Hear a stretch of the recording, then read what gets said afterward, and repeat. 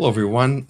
This is a special episode of Gray Matter. There's been a lot of talk about Remembrance Day, and so I thought it would be worthwhile to do a special Remembrance Day type of message. And so I've written one called Prohibited Prayers: Why Faith is the Key to Remembrance.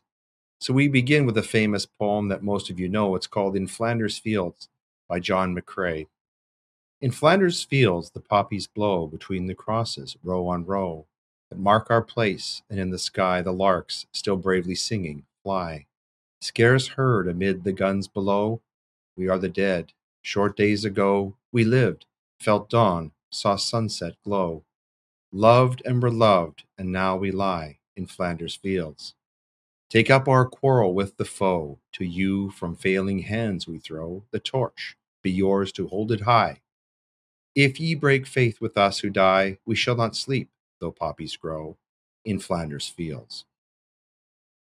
Well, the government of Canada has taken the next logical step toward cancellation of Christianity in this country. The Department of National Defense has instructed its chaplains that religious prayers and official Remembrance Day ceremonies are now forbidden. In an 11 October 2023 directive, Chaplain General Brigadier General Guy Belisle states this, quote, while the dimension of prayer may occupy a significant place for some of our members, we do not pray all in the same way. For some, prayer does not play a role in their lives. Therefore, it is essential for chaplains to adopt a sensitive and inclusive approach when publicly addressing military members. End quote. So once again, the new state secular woke religion supplants and suppresses the foundational one of Christianity. In practice, this means that military padres, as they are commonly known, cannot recite from the Bible or allude to God while conducting ceremonies and public military functions. Instead, spiritual reflection must be, quote, inclusive in nature and respectful of the religious and spiritual diversity of Canada, end quote. This move is, of course, part of the larger cultural change process in the Canadian Armed Forces implemented in recent years by the Liberal government, which aims to put principles of DIE, diversity, inclusion, equity, at the core of the organization. For public reflections, the directive tells chaplains that they must carefully choose words that are inclusive and that they should use language mindful of the gender-based analysis, or GBA+. This effectively tells chaplains to refrain from referring to a heavenly father. Along with enforcing language codes to padres, the directive also removes the traditional scarves that chaplains wear, which bear the crests of respective religions. Quote, chaplains must consider the potential that some items or symbols may cause discomfort or traumatic feelings when choosing the dress they wear during public occasions, end quote. The faith tradition crest will be replaced by the state symbol of the Royal Canadian Chaplain Service. This decision comes after the Minister of National Defense Advisory Panel on Systemic Racism and Discrimination released a report in January of 2022 critical of religion in general. A section in the report entitled Redefining Chaplaincy said that religion can be a source of suffering and generational trauma, especially for many LGBT individuals and Indigenous people. Quote, some chaplains represent or are affiliated with organized religions whose beliefs are not synonymous with those of a diverse, inclusive workplace, end quote.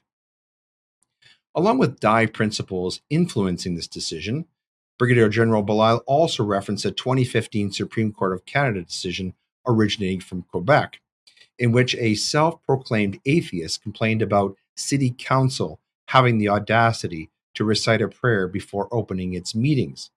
The atheistic Supreme Court of Canada said this, quote, the evolution of Canadian society has given rise to a concept of neutrality, according to which the state must not interfere in religion and beliefs.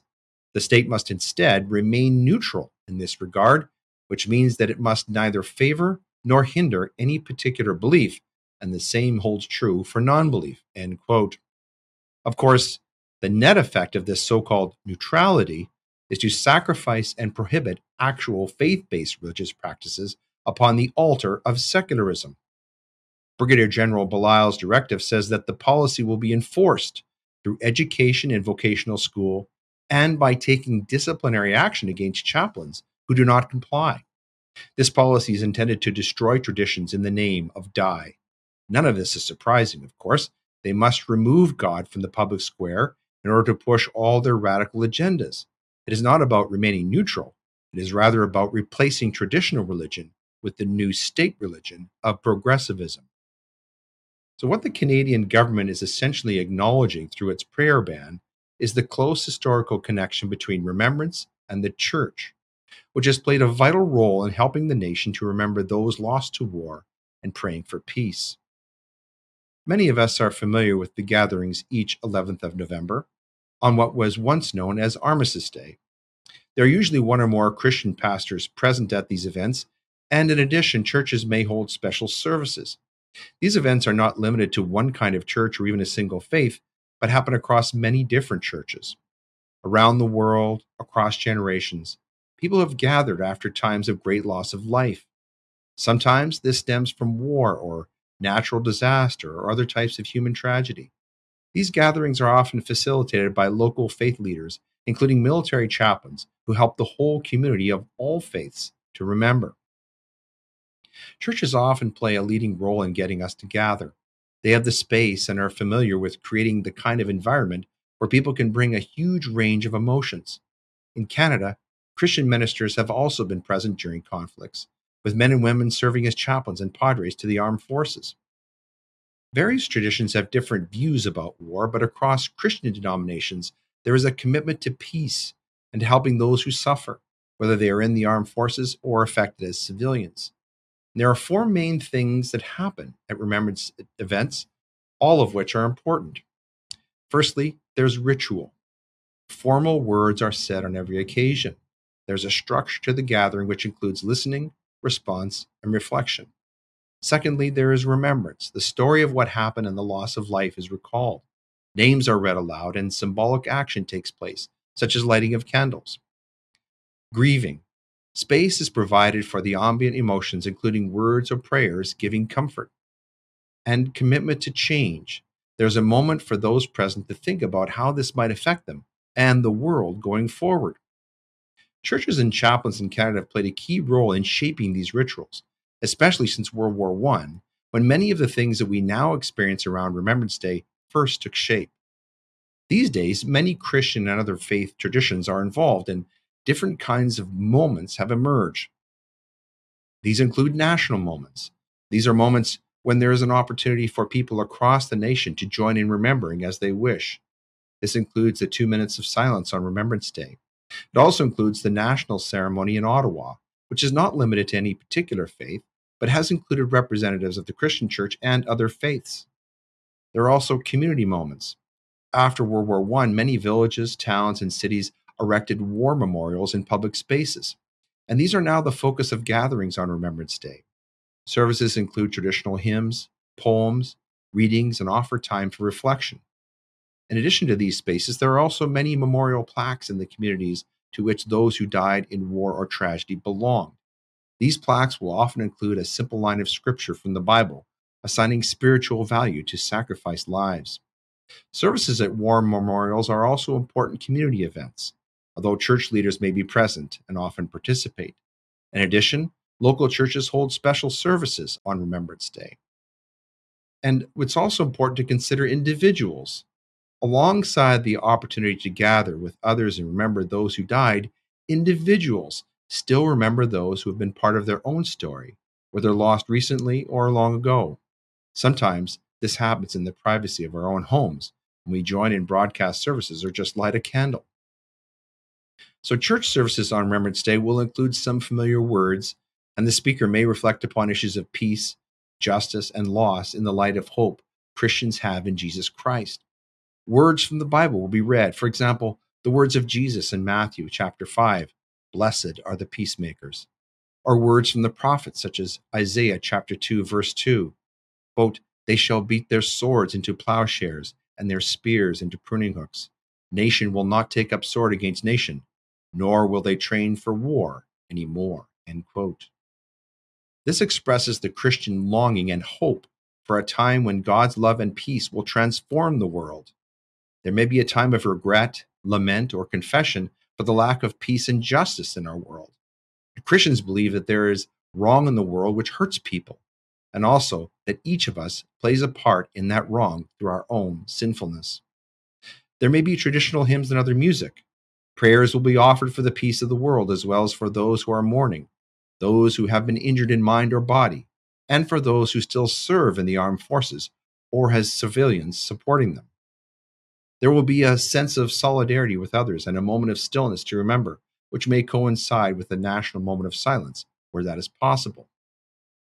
These words are often used at remembrance services and at acts of remembrance. Quote, "They shall not grow old, as we that are left grow old. Age shall not weary them, nor the years condemn. At the going down of the sun and in the morning, we shall remember them." End quote. Such words are for everyone, not just Christians. In churches, they may be followed by a prayer asking God to keep those who have died in God's presence, and also to be with those who mourn and help us all work for peace. Acts of remembrance will also include the singing of the O Canada, with many joining in the chorus. The roots of Remembrance Day can be traced back to 1914 and 1918, encompassing the war. Initially, it did not receive much public recognition. However, in 1931, Parliament passed the Remembrance Day Act, which renamed Armistice Day as Remembrance Day. In 1951, the Holidays Act was amended to ensure that Remembrance Day is annually observed on November 11th each year. The National Remembrance Day ceremony is led by the Governor General and is held at the National War Memorial in Ottawa. This ceremonial event is broadcast nationwide. The poppy flower signifying remembrance is worn from the last Friday of October until the 11th of November. These poppies are also worn at memorial commemorations throughout the year. This is inclusive of battle anniversaries and other events. The funds generated from such events support services for military veterans. The tradition of wearing poppies was sparked when these vibrant red blossoms grew across fallen soldiers' burial sites. The National Silver Cross Mother, a representation of all mothers who lost children in active service, is selected by the Royal Canadian Legion each year. During the ceremony, they are honored with a wreath at the base of the National War Memorial. Ceremonies on Remembrance Day holiday usually begin with a procession of military personnel, veterans, public officials, and pipe bands. Prayers and speeches pay tribute to the fallen soldiers and those currently serving. A significant ceremony occurs at the National War Memorial on Remembrance Day in Ottawa and is attended by many dignitaries. This event includes military parades, prayers, readings, and the laying of wreaths. A flyby of military aircraft often marks the occasion. And in Alberta, Remembrance Day is a statutory holiday celebrated with great gusto. This day is observed with ceremonies held at war memorials, cenotaphs, and military cemeteries. The largest ceremony occurs at the University of Alberta Butterdome, attracting thousands of people each year. So this is when citizens nationwide pause their daily life hustle to remark those who gave all for their country. Through solemn ceremonies and personal acts of remembrance, the spirit of honoring the past lives on. This day is a unifying moment, reminding us of our shared history and the peace for which the brave fought. As we commemorate Remembrance Day each year, we must renew the commitment to remember, to honor, and to appreciate our fallen heroes. This year marks 105 years since the end of the Great War in 1918. The 11th of November, a day etched into our nation's shared religious calendar, a sacred day up there with Canada Day in the national story, and a reminder of the sacrifice our forebears have made for the life we now enjoy, but at times so little appreciate. At the 11th hour, on the 11th day of the 11th month, we pause to remember the Armistice Agreement, the laying down of weapons, and the pursuit of peace. We often mark this day with the poppies, the flowers that sprang up as a sign of renewed life on the Belgian battlefields that claimed millions of lives over a 4-year war.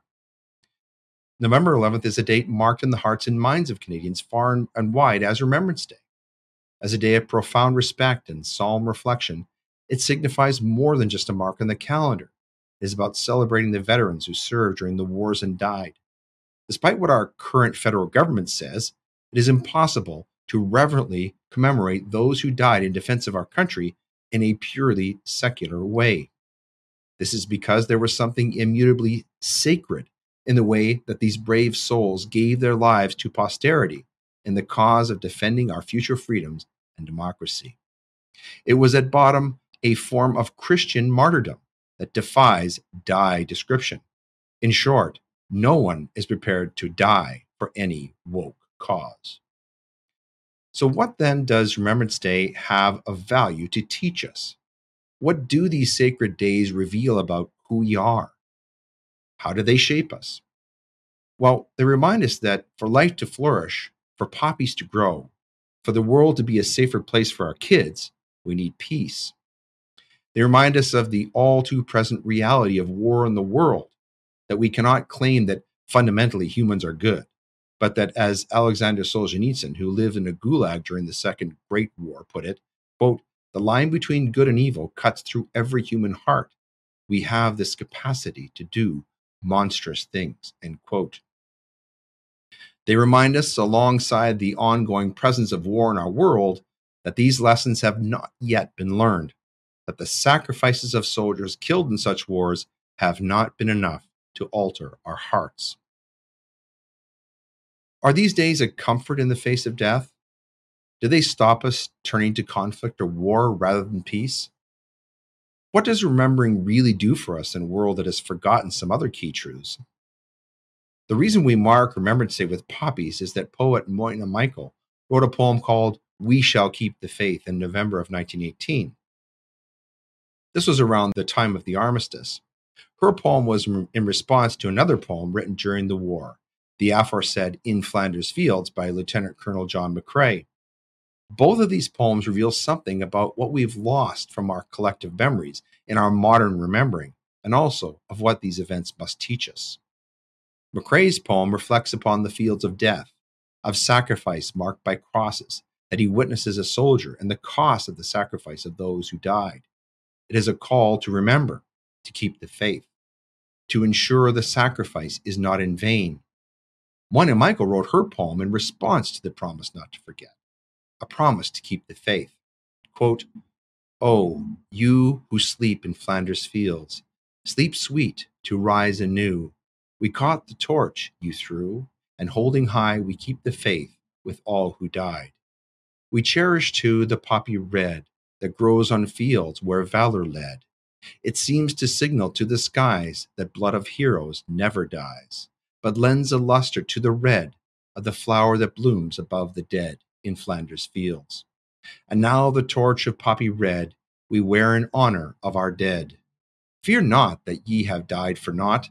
We'll teach the lesson that ye wrought in Flanders fields." Quote. The poppy therefore marks a commitment to remember, to hold on to the lessons learned, to ensure that these soldiers did not die in vain, but that they secured new life, one purchased by blood and courage. But we have not remembered, not really. We certainly recall the sacrifice of our soldiers and are thankful for it. However, that there was a second Great War from 1939 to 45, the Korean conflict, Afghanistan, and others, is at least a sort of proof that this sentiment did not translate, that the lessons still need teaching, that our hearts and minds still need change and healing.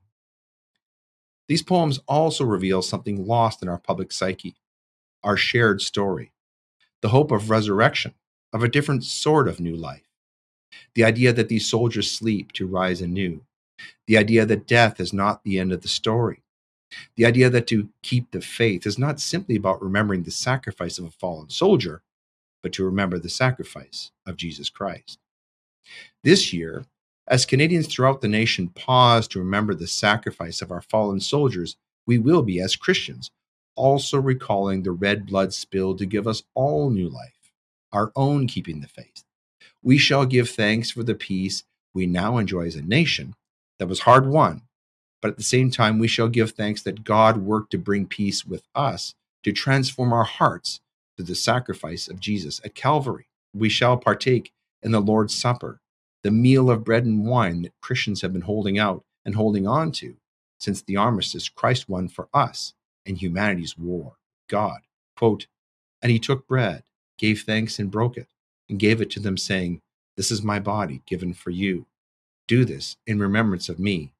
In the same way, after the supper, he took the cup, saying, "This cup is the new covenant in my blood, which is poured out for you." That's from Luke chapter 21, verses 19 and 20. After saying these words, Jesus went on to die on a cross, a sacrifice offered in our stead to bring us peace with God and new life. New life that includes new hearts, where instead of good and evil contending within us, God offers his spirit and the example of Jesus to transform us so that we have new hearts. As human beings and God's children, we are profoundly shaped by stories, by memories, by sacred moments where we pause to reflect upon who we are, how we got here, and where we are going. To remember something is to keep the faith, to hang on, to become part of the story. This year, on November 11th, we shall remember that we enjoy temporary peace in this world because of the sacrifice of those fallen soldiers who went before. But we shall also remember that we enjoy eternal, heart-changing peace with God because of what is stated in John 3:16. Quote, "For God so loved the world that he gave his only begotten Son, so that whosoever believeth in him shall not perish, but shall have eternal life." End quote. After Christ's ascension, his apostles were given the daunting, dangerous, but inspired task of evangelizing the world into Christendom, of spreading the good news of salvation. The Apostle Paul's letter to the Philippian church begins with a reflection, quote, "I thank my God upon every remembrance of you," end quote. That's from Philippians chapter 1, verse 3. Paul had a close relationship with the people of his church, and his love for them is evident in his prayer for them throughout the epistle. All believers should show their love for one another, not just in word, but in actions and in truth. And this includes praying for one another.